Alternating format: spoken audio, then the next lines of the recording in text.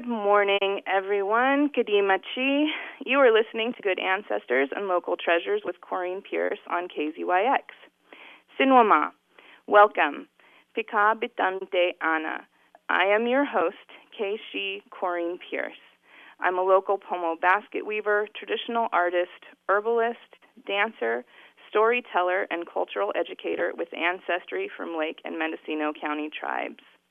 Yahweh, thank you for joining me today to take a closer look at some of the amazing people, places, and events that make our home in Mendocino, Lake, and Sonoma counties unique and rich.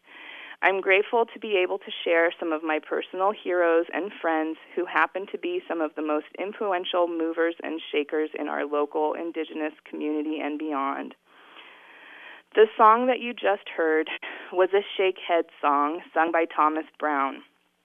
If you listen to Good Ancestors and Local Treasures with any regularity, you may have noticed that most of my shows begin or end with a song sung by Mr. Thomas Leon Brown of the Alem Pomo. I'm very sad to share the news of his passing on February 23rd. Thomas was a cultural teacher, leader, and carrier of songs and traditions for his people. He was married to his wife for over 50 years. On a personal note, he was a strong supporter of my work in the Native community, and he always showed up for me when I needed him, and even before I knew I needed him. He generously provided me the space to hold the first ever men's pomo cradle weaving class at no charge. He even provided lunch for all the participants. Last year, in February of 2022, I had the honor of having him on this program. I will forever be grateful for the support that he gave me throughout my life and for his permission to use his recordings to share our rich culture with the larger community. I want to extend my deepest condolences to his family and let them know that I am keeping them in my thoughts and sending prayers at this time. On a happier note, I'm really glad that we got the technical issues sorted out. I'm hoping that is true, and we have our amazing guests. I stayed up really late last night and wrote this great monologue about Women's History Month and International Women's Day and the history of that. But we got a late start this morning. It was crazy coming down the road from Willits. So everybody, please be careful on the roads. I had a four-wheel drive, and I still lost control at the end of the drive. So I'm hoping that everybody is staying home if you can, and if you do have to get somewhere, just use caution. We're celebrating Women's History Month today, and I have two amazing guests, and I'm hoping that they can hear me. Ladies, can you hear me? Are you there? Yes. Yay! Yeah. Awesome. So I am skipping past all of my stuff about women's history because these women have enough to talk about, and I think there's no better way to celebrate women's history than to let women have their voices heard, and these two women are astounding. So my first guest is Nicole Whipple. She's a member of the Round Valley Indian Tribe. She's an outreach specialist and adjunct criminal justice instructor at Mendocino College on the Round Valley Reservation. She's an Ed Trust Justice Fellow, as well as a Save California Salmon intern. I've known Nicole for decades, possibly her entire life, and I have had the immense honor of meeting her children, dancing with her, weaving with her, and creating art with her. It gives me great pleasure to be able to introduce her to our listeners today and to give her the opportunity to let you all know the amazing things that she has done and what she has coming up for our community. Welcome, Nicole Sintamana. Sintamana, heyo heyo, and hey Tanani. Thank you for having me. What an honor it is to be honored by someone like yourself, Corinne. It definitely warms my heart, and I thank you so very much for sharing your stories, as we all have beautiful stories and have learned so much about our Mr. Brown and our hearts go out to our Brown family during their loss, and thank them all for allowing us to share time and space and learn from their father as well. So with that, are we going to start with questions? Do you have a question for me, or would you just like me to go on a little bit about what I do? I don't usually ask questions a lot. So normally everyone listening doesn't get to hear this part. But my goal is to just let you introduce yourself to everybody that's listening today that might not know you. So give us a little history of who you are, who your people are, what you do in our community, and then I know that you have some stuff coming up that you could use community support for. So I try not to interrupt. It is a struggle for me sometimes, but I try not to interrupt. So I don't have a lot of questions. I might ask you a question if you mention something that I think we should know more about. But really, the floor is yours. Okay, great. So thank you again. So my day job is I work for Mendocino College. Well, first of all, I'm a parent. I'm a mother, I'm a daughter, I'm a sister, I'm an aunt, and a dancer, a community member. I take pride in my involvement with our Round Valley Indian Feather Dancers and all of our other dance families that honor us and share their time and space with us. But as a outreach specialist for Mendocino College, I love the fact that Mendocino College offers a space in Round Valley on our reservation to provide higher education and pathways for our community. And at this time, what we're working on is really trying to build those career pathways based on our needs in our valley. So Round Valley is a mixture of 7 tribes that were forced onto the Round Valley Indian Reservation. Recently, I have been able to be uplifted with the history and knowledge of the Yuki people. My father was a Yuki man. He was Yuki and Little Lake Pomo. So my grandfather on my paternal side was Yuki. And with that, we didn't have a lot of history. And my father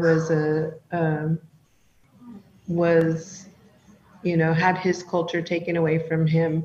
He went to the Indian school here. He was in the military. So while he was taken away from his culture, what he did gain was his strength and ability to have respect for all other people. He loved his time in the service and going to school and working. He just had a big heart for everybody, and didn't let a lot of barriers hurt him, and kind of kept that history of losing his culture from us. So we kind of knew and were protected from the history of our Yuki people. So to become, an older adult and start to learn and actually have the access to the information and hear positive thoughts, it was a wonderful time for me recently to take part in our Yuki committee, who worked on legislation with Assemblyman Ramos to strike the name of Hastings from the UC Hastings Law School in San Francisco. Oh, that is an important step. That is wonderful that you're doing that. So with my ties and all the wonderful people that I've got to work with alongside, and in that legislative process, and learning about, there were many bills that were passed with ours, and ours started out as an education bill. So it was kind of right up my alley, because I am a very strong advocate in education and promoting higher education with our Native people. And so using those connections and learning process, I've kind of brought that to my work as well. And our college is really strongly supportive of supporting our tribes and bringing more, again, of those pathways to things that we need to help us, get our lands back and learn how to manage them and be educated in those areas where we can work in agencies. So as an instructor, a little bit of history about myself. I've been through some very trying times in the justice system. With my lived experiences, I decided I actually got to meet, it started out with I was working in the school to put myself through school. I started working for our local school districts and realized the needs that our Native youth needed, a lot more support. In the Ukiah School District, I was like one of maybe 3 Native American teachers or staff in the system at the time, or in our schools, which was a big culture shock because coming from Round Valley, the majority of our kids, it's the opposite, basically. The majority of our kids and teachers we're lucky that they're Native American. So it was kind of a culture shock, and I realized the need there, and decided to change my business degree into a criminal justice, administrative justice career educational goal. And because I wanted to work with at-risk youth in the community, and I learned that juveniles were, kind of under the probation. So I decided I wanted to be a probation officer so that I can work with, again, at-risk youth.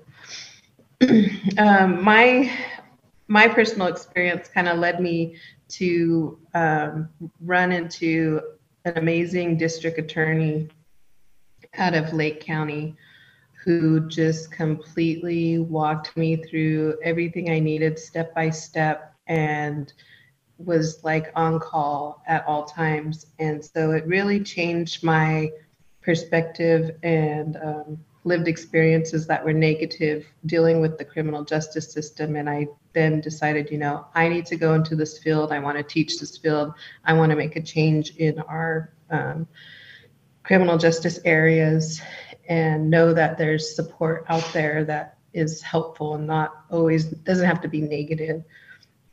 So in my first class, it was kind of, it was really cool to, I always share this story that when I was in my first class, my instructor, her name is Pamela Huston, and I dearly love her and look up to her. She is a woman who had much experience in probation throughout several counties and now is helping with this creation of the pathways for Mendocino College. She is now part of the career planning for our college, and very, very helpful. But she asked, the class, so why are you here? Who wants to work in law enforcement? And like maybe 2 or 3 people raised their hand. And so she's like, okay, so she starts listing off specific agencies, and she says, who wants to work for probation? And a bunch of us raise our hand. And she's like, okay, so first of all, I just want you all to know that all of those agencies are considered law enforcement. So it was kind of like humbling, very humbling to acknowledge that, okay, I want to work in this field, but I don't even understand it. So I take that with me with all of my classes and instruction, especially when we're working on agency relationships, because I'm also a student at the University of Oklahoma working on my master's degree in Indigenous Peoples Law. And one of the biggest barriers as going back to, my first interactions with Native policies and such was I've been through it all with my family, has always been advocates. But I remember it really hitting me hard, not understanding our natural resource laws, and then when the gaming laws came through. So I've always had these questions in my head, why is it different? Where are we at? Why is it so different for tribes and resident counties and state and federal? So I'm learning those things. And so what I share in my classes is that because we are a PL 280 state, Public Law 280 state, which is different from many other states with a lot of Native Americans, is that we are agency ran, and what my goal is to share with our Native people that it's important that we go out of our way to be the people that work in those agencies when it's, protecting our, if it's the fish and wildlife, or whether it's EPA, natural resources, the water districts. And that is my main goal with my teaching administrative justice and pursuing an Indigenous peoples law degree, so that, I can help build we have a very strong but small group of Native American lawyers in California. And at this time, we don't have a California law degree, specific to California law. And so, which is why I'm studying, online out of state. We have a lot of Native American studies programs in all of our schools, but no Native American or California law specifically, because it's so different. So that's a little bit of what I do as an instructor, and that's my goals, is to, again, create those pathways and encourage our Native Americans to become educated in these areas where we can be in these regulatory agencies and have our voices heard and be at the table. From that, again, from my experience with the state and making those connections and networking, I was able to find a few fellowships from we have a group of alumni from UC Hastings who have helped us and supported us throughout for many years. Our elders that have been on the committee and working for the UKI have been in contact with them for years now. And I had the pleasure to be introduced to them, and they have many, many resources for us and very strong supporters of our Native people and the UKI, and seeing us being in education. And so I was able to, they shared a few information with me on one of our alumni, Indeed. And so as I was going through, I found a few fellowships and applied for 3, and I got one of them with Education Trust. So Education Trust is a national program, and it was kind of funny because I was going through all of these internships. There were many, many, many, 3 of them that I qualified for.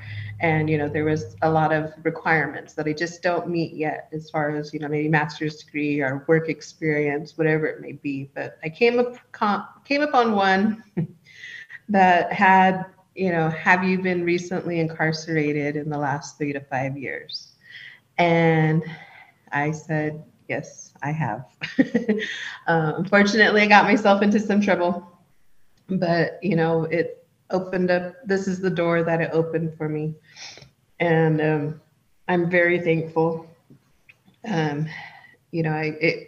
humbled me to get myself into trouble, because I've had as I worked towards my goal of working in probation, I had the opportunity to work with a reentry program, and one of my supervisor that hired me, when I started, she told me, the way that I go into this, because it can be difficult working with probationers who might have done things that you're aware may be harmful, or because we're in a small community and county, they might have done something to somebody, or, it's just to protect yourself. You have to be prepared to accept that you're here to help and to make changes in their lives, and they might not be ready for it. So she gave me these words of, the way that I go into it is to think that at any given time or any day, any moment, I can make one wrong decision and I could be in the same place.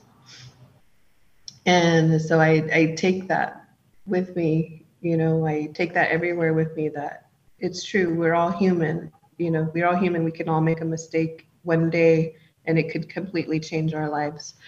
And we can be in the same situation as anybody else, whether it be in the criminal justice system or homelessness or in an accident. We just have to be thoughtful, mindful. And so with that, I applied for the Justice Fellowship.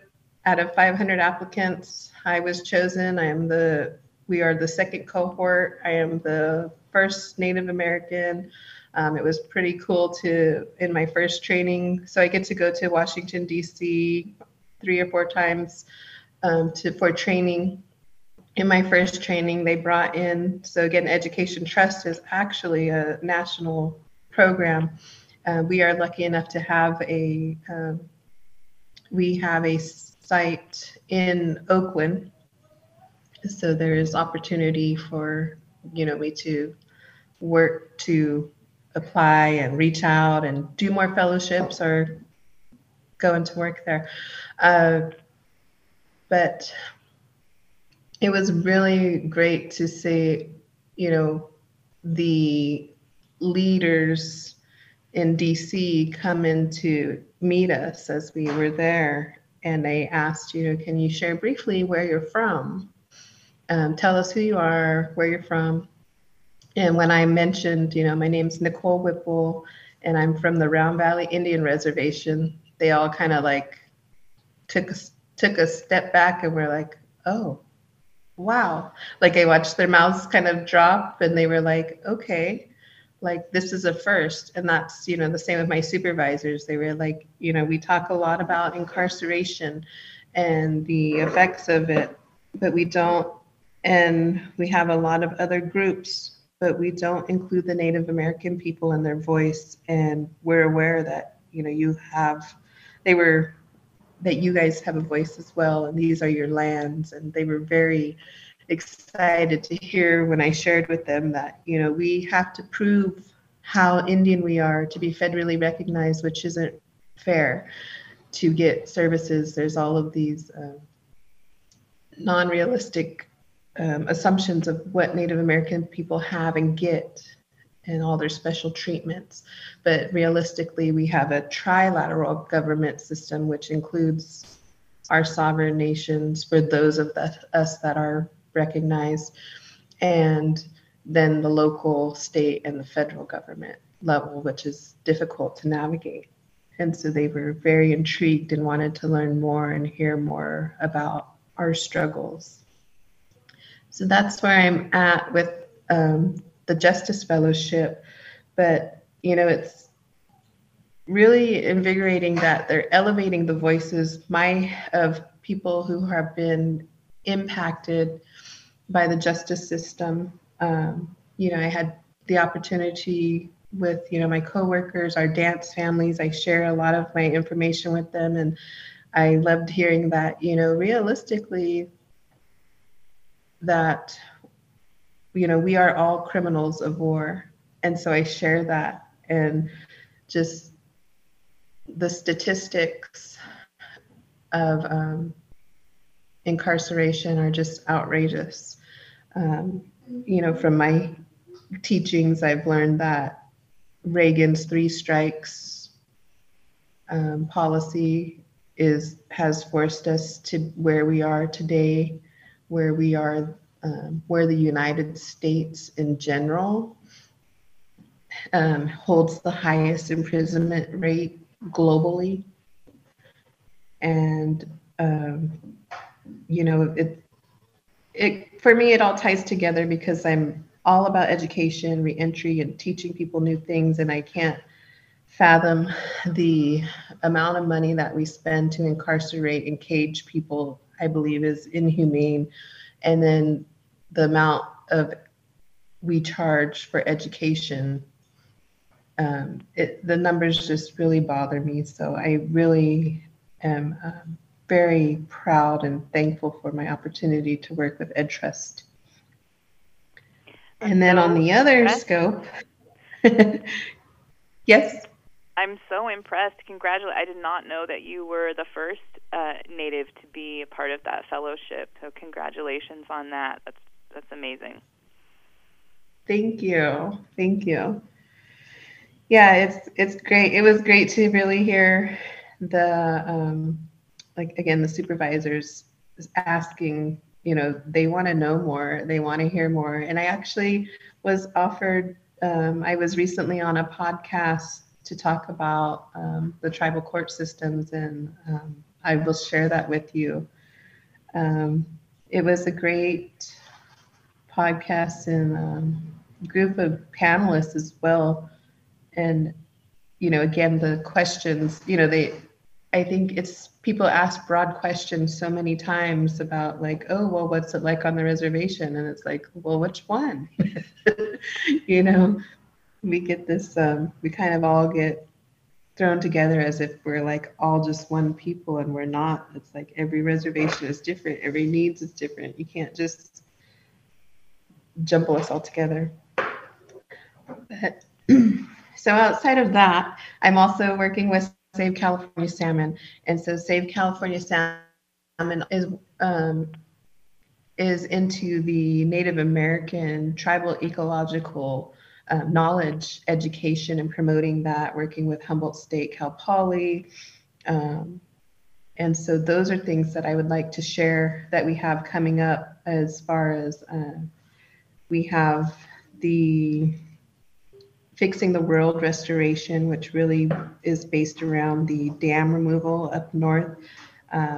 As you had shared, Corinne, our tribe, our tribe is 7 tribes, and we basically have been forced into the valley, and the descendants from our tribe actually go from the border of Nevada and California all the way to the coast. That's how big our ancestral background, Aboriginal territories reach. And so as all of our tribes are, fighting for water and justice and rights, I've jumped onto California Salmon to create more of those networks and find ways to bring justice in our natural resources. And so we are looking for support to support all of our Native people in Indian country in the fight for our waters, and really for Round Valley, our Eel River project. We need support in bringing those dams down as well, and bringing our fish habitat back. And Save California Salmon is a great resource to not only bring back to those teaching. They're really teaching the process to Indian country on how to advocate and go about the legislative process in protecting our waters. We're going to be wrapping up our interview with you, but I'm wanting to know, how can people get involved to support the Save the Salmon? Save California Salmon is online right now. You can find them on Facebook, IG, and just looking them up under Save California Salmon, californiasalmon.org. What we are looking for is public comments. There are many public comments that are coming up that would be great for supporters to provide to the Senate on Natural Resources. And you can find them on California Senate page. You'll find hearing dates and how to submit letters of support, public comment. And there's also the voluntary agreements that are going on, which is a change of the way in which these agencies, as I talked about, where Public Law 280 states how the agencies handle and deal with Native Americans. The state's trying to take that away from us, which they've haven't truly applied to our Native. We've continued to fight because we're always being left out, but federal law says which created PL 280, says that, Native Americans have to be involved and there has to be an impact report before these projects happen. So, writing letters in support of those, in opposition of those voluntary agreements to not remove us is a need in Indian country, and for any supporters who are in support of Native people and their rights. Thank you so much, Nicole. It's great to talk to you. We could have talked for a lot longer. I'm definitely going to have you come back and talk some more. I'm going to let everybody know. Thank you for listening to Good Ancestors and Local Treasures with Corrine Pierce on KZYX, Philo 90.7 FM, KZYZ, Willits and Ukiah 91.5 FM, and Fort Bragg at 88.1 FM. We are celebrating Women's History Month today with two amazing guests. We just finished talking to Nicole Whipple, and we are going to talk to Monique Sinokwi. It gives me great pleasure to introduce her. She's Tongva, Chumash, Yaqui, and Irish. She's a cultural practitioner, teacher, author, artist, poet, cultural consultant, and health instructor, as well as a board member on several nonprofit organizations. I met Monique probably over a decade ago. She gifted me a really beautiful Seek Help rattle, and then we never saw each other again. And then in the last couple of years since COVID, we have had the opportunity to collaborate on art projects, to do classes together, and I'm so grateful that she is here to talk. I know she's snowed in at home, so good morning, Monique. Sintamana. Kadi, Santamana. I'm good, thank you. And yes, it's snowing. I'm not sure how I'll make it home today. I don't think you will. Oh, good grief. So tell everybody about who you are and what you do in our community. Well, first I want to say I love your show. And I'm really proud to be located in Pomo territories. I kind of got here in a roundabout way.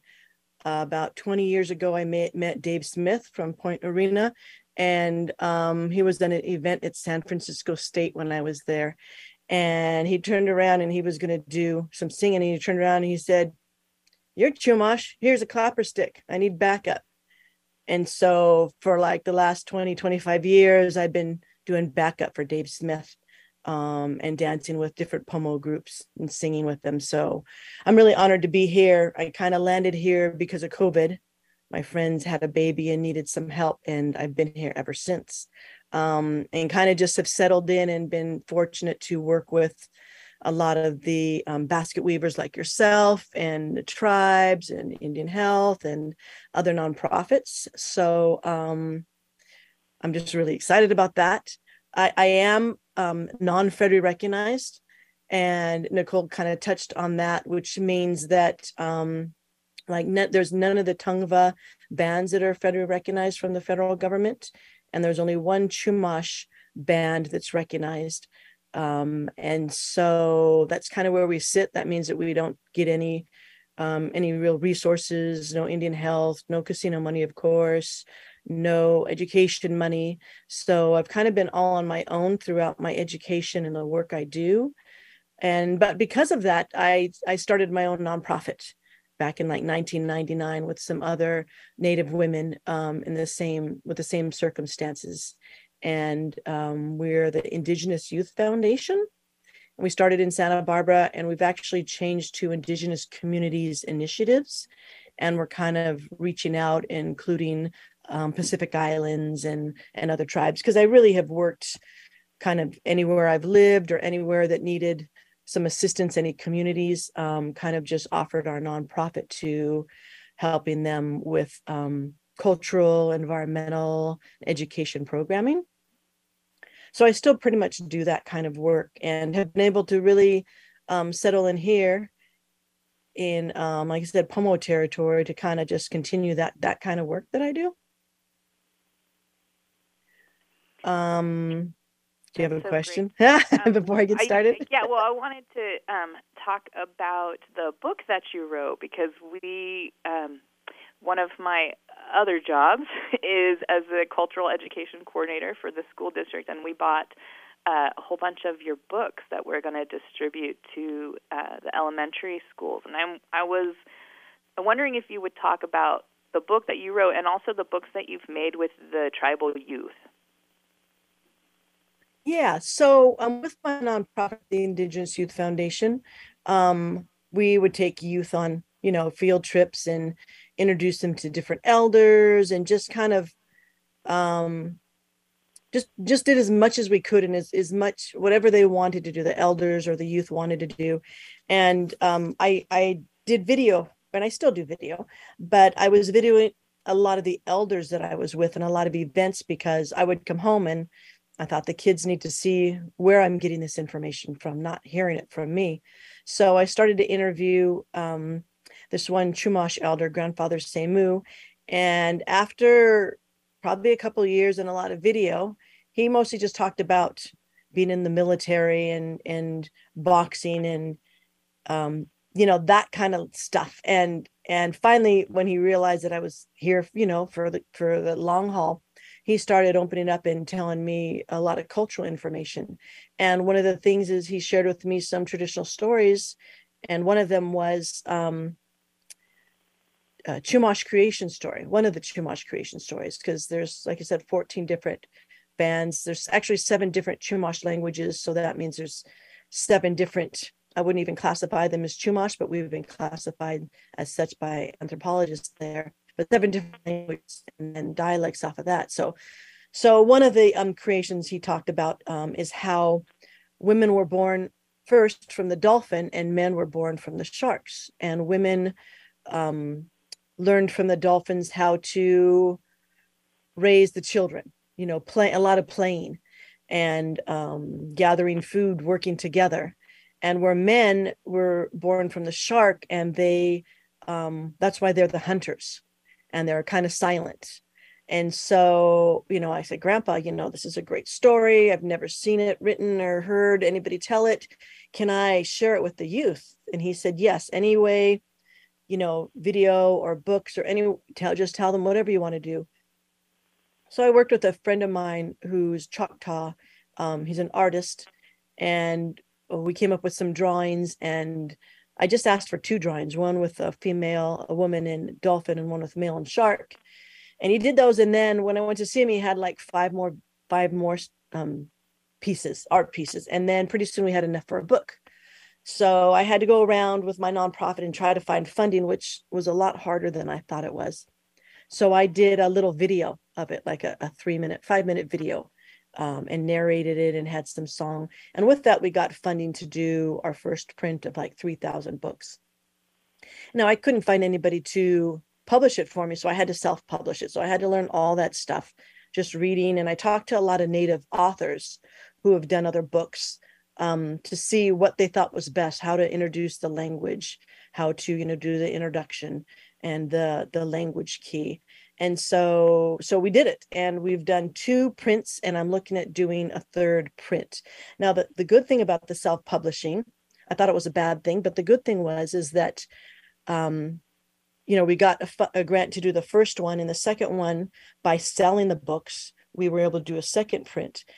But also, we were able to give away as many books as we want. So back in the day when we had, the first run, we gave away probably half of our books. And I did a lot of classroom presentations on Chumash culture. So we always gave a book to the classroom. And when we did in Santa Barbara, when we did like solstice dinners or we got new families to come to our culture classes, we always gave them books. So that was something like a perk that I really appreciate now, that because some of us just don't have money to buy books. And our youth. I want all Chumash youth to have this book and any other youth that we can. So I've been able to sell it to different Native schools and Native programs. And I also do classes on how to write your own books, how to self-publish your own books, because this was the first, Native Chumash published book that had been done, and we're able to tell our own stories, and we're able to, I had to do a lot of research and check with a lot of elders and even check with a lot of different tribes on their creation stories and if, they crossed or, what we shared. So definitely that was something significant. And then off of that, I had some foster kids one year or a couple of years. And one of our sons, lots of times these foster kids come with nothing. They come with a bag of clothes. And so I wanted our son and daughter to go off with something of their own that was just their own that they could always keep. So my partner took our son out to go Ealing. They were Yurok children. I was on the Yurok reservation. And he said, come down and take some pictures for us. And so I went down, and then I thought, oh, I'm going to put this in a book for our son. And so we did a little book, and it's called Buck Goes Ealing. And it's all the photographs of his whole process of getting dressed. And here's his eel hook. And we have to walk this trail. And this is how he hooks. And this is how we cook it. And so he had that. And it was also it's a historic documentation. So he'll always know how to, go eeling. And other youth will know how to do that. And then I did one with my daughter, and she liked to run track. Aaliyah likes to run. And then I worked with the Indian Land Tenure Program at Hoopa Elementary School and did a few books on acorn gathering, seaweed gathering with the youth from the elementary school. So again, it honors them. And then we ask elders and potentially turn it into like Yurok and Hoopa language learning books also. So I advocate for that because, I may not remember or I may not be here anymore, but if you have this document, then you can go out and you remember when to gather and where to gather and how to prepare it and, how to cook it, that kind of stuff. So that's been like one of the highlights of my life, I think, is working with youth and bringing these traditional stories to youth. And again, advocating other Native peoples to write down their stories, because if we don't do it, someone's going to do it, and they're probably going to get some really important things wrong. So that's just really exciting to do it. And I do a lot of work with youth, a lot of art and culture and traditional foods classes and kind of really whatever they want to do. But working towards bringing culture back. So we would do with our nonprofit, take them to conferences on like Indian health conferences and California Indian Conference. And we'd have acorn camp where they'd all come and we'd just gather acorns. And to be honest with you, I'd bring all my acorns from last year and they'd crack all my acorns for me. So that was like a really big help. And I still kind of enjoy doing that because when you're gathering acorns to make for ceremony or for events, it's a lot of acorns to crack on your own. So I get all these kids to crack all my acorns for me now. And then, going out and gathering and teaching them where the water is and how to find your own food. And, kind of throw in that emergency stuff, what plants can be used for if you have a cut or if you get sick for your stomach. So they always know, sometimes I use essential oils that I buy because some people it's just easier. And the kids would say, oh, Auntie, I smelled you coming. I either smelled like sage or I smelled like mint oil, or, I'd bring a carload of sage and we'd sit down and we'd wrap sage. So really just getting our children used to smelling those herbs and kind of triggering, oh, I'm sick, oh, I have a cold, I need to burn this medicine, or I need to make this tea, or I need to rub this oil on me. So really that's kind of what I focus on now mostly is health and healing. That is so cool. And I know you do Tai Chi, and I just wanted to share a story. So Monique does Tai Chi, but she indigenizes it. So she gives the moves names that are more meaningful in our culture. And she did a Tai Chi class with the kids at the Boys and Girls Club, and they loved it. And they came over to me, and they were like, can she come every day? Can she come again? It was so, so cute. I'm really grateful that you were able to do that. But we're almost out of time, but I wanted to ask you, well, first of all, I want to let everybody know that Monique has a really amazing basket and quilt in the current exhibit that's at the Grace Hudson Museum about seaweed. And really quickly, I'm wondering if you would talk about where your inspiration for your seaweed and kelp baskets comes from. Well, I've been fortunate to learn basket weaving from a lot of different tribes here in California, and I love to eat seaweed. So I was out gathering seaweed to eat one day, and I always pick up trash, and I got a lot of shells, and I only had one basket or one bag for the seaweed. So I was like, oh, I need a basket, and I just saw this kelp, big long like bullhead kelp laying around, and I'm like, I'm just going to sit and weave a basket. It looks like it'll work. I wove a basket, a big basket, put all my trash and shells in it, and brought it home, and kind of forgot about it in the corner, and came out a week later, and it was really hard and dense. And I'm like, oh, this works. So the next time I went, I started gathering, and I do that now. I just sell my kelp baskets at, big times in crafts fairs. And yeah, it's just fun. It's, they're biodegradable, they're organic, they don't cost any money, and it's healing work working with seaweed. Absolutely. Absolutely. I love working with seaweed, and I love the baskets you make. And I'm very excited that your quilt was part of the Safety and Sovereignty exhibit that happened at the Art Center Ukiah, and now it's in the Grace Hudson Museum. In April, it will be over in Middletown and then in Willits, and it's traveling all around. It's really, really beautiful. So we are about out of time, and I wanted to say thank you to my guests. Thank you, Nicole. Thank you, Monique, for spending this snowy morning with me, this very cold day. I hope you guys both stay safe. I know we're all about the same elevation, so we probably won't be going anywhere else. So you were my captive guest today. Yahweh, thank you so much for being with me. Thank you, everybody, for listening. I am going to take my leave here. This has been a production of Mendocino County Public Broadcasting, KZYX Philo 90.7 FM, KZYZ Willits and Ukiah 91.5 FM, and Fort Bragg at 88.1 FM. You can find more content like this on our website at kzyx.org, and consider donating by clicking the red donate button in the upper right corner. Thank you for listening.